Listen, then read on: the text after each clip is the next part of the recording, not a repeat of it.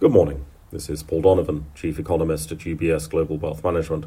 It's 7 o'clock in the morning London time on Friday, the 3rd of February. It's US Employment Report Friday, and that can mean only one thing. Economists are going to have to spend the day repeating average hourly earnings are not the same thing as wages. Economists will also, like Cassandra, be ignored, even though obviously economists are always right. Wage growth, or more accurately wage cost growth, does matter a lot in the US at the moment. It is falling wage costs that are likely to push the Federal Reserve towards easing rates by the end of the year. However, average hourly earnings are an average. Increasing the number of low-paid jobs could lower average hourly earnings even if everybody in work got a wage increase. The US labour market is a turbulent place these days. Notably, last month there was a sharp increase in the proportion of people taking more than one job in order to help deal with the negative real wage growth that's been experienced over the last 2 years. That sort of behaviour likely reduces average hourly earnings, as generally people who hold multiple jobs will find their second or third jobs are part-time and lower paid. At the same time, the high-profile job loss announcements in technology have not necessarily been implemented yet, and that increases average hourly earnings, or at least doesn't reduce it. For the employment numbers, though these will be revised significantly in the coming months, however, the central story is that smaller businesses, who matter most for employment, seem to be keeping their staff, and the unemployment rate is unlikely to rise too much this year. There will be some increase in unemployment, but for the most part, consumers should have job security, even if they continue to experience relatively weak pay bargaining power. Meanwhile, financial markets will be assessing the aftermath of the UK and Euro area central bank decisions.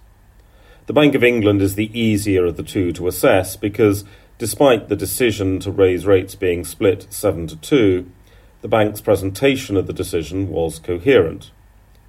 The UK raised rates by 50 basis points essentially as an insurance against future inflation. There is a belief, though not a conviction, that inflation will be coming down quite suddenly in the coming months. This all sounds like a central bank that is close to the peak of its tightening cycle, and the message can also be read as raising the possibility of rate cuts before the end of the year. If inflation does fall rapidly, and it could fall faster than the bank forecasts if profit-led inflation starts to be attacked by consumers, then rate cuts are the logical response. Meanwhile, the European Central Bank offered a less coherent assessment of future policy. The rate increase of 50 basis points was as expected. ECB President Lagarde, who has said that forward guidance is a thing of the past, tried to give forward guidance by signalling another 50 basis point increase next time. Markets might need someone from the ECB to clarify the President's comments. The ECB began tightening policy later than the Anglo-Saxon central banks, and monetary policy has, to date, done all of the tightening. We still wait for quantitative policy measures to change. Moreover, it does not appear that Lagarde is offering especially strong leadership within the ECB, and in a faction-riven decision-making body of 22 people, that gives a momentum to existing policy direction, even if things should actually change. While markets might view ECB policy through the lens of Anglo-Saxon rates peaking, there is in fact a good chance that the ECB tightens for longer into the second quarter. The ECB survey of professional forecasters is also due out today. Completely and justifiably overshadowed by the US employment data, there will be some business sentiment opinion polls out in Europe. As media reporting has generally been upbeat in tone, this data should also be upbeat, but that doesn't really tell us anything about the pace of the slowdown of the euro area economy. That's all for today. Have a good day.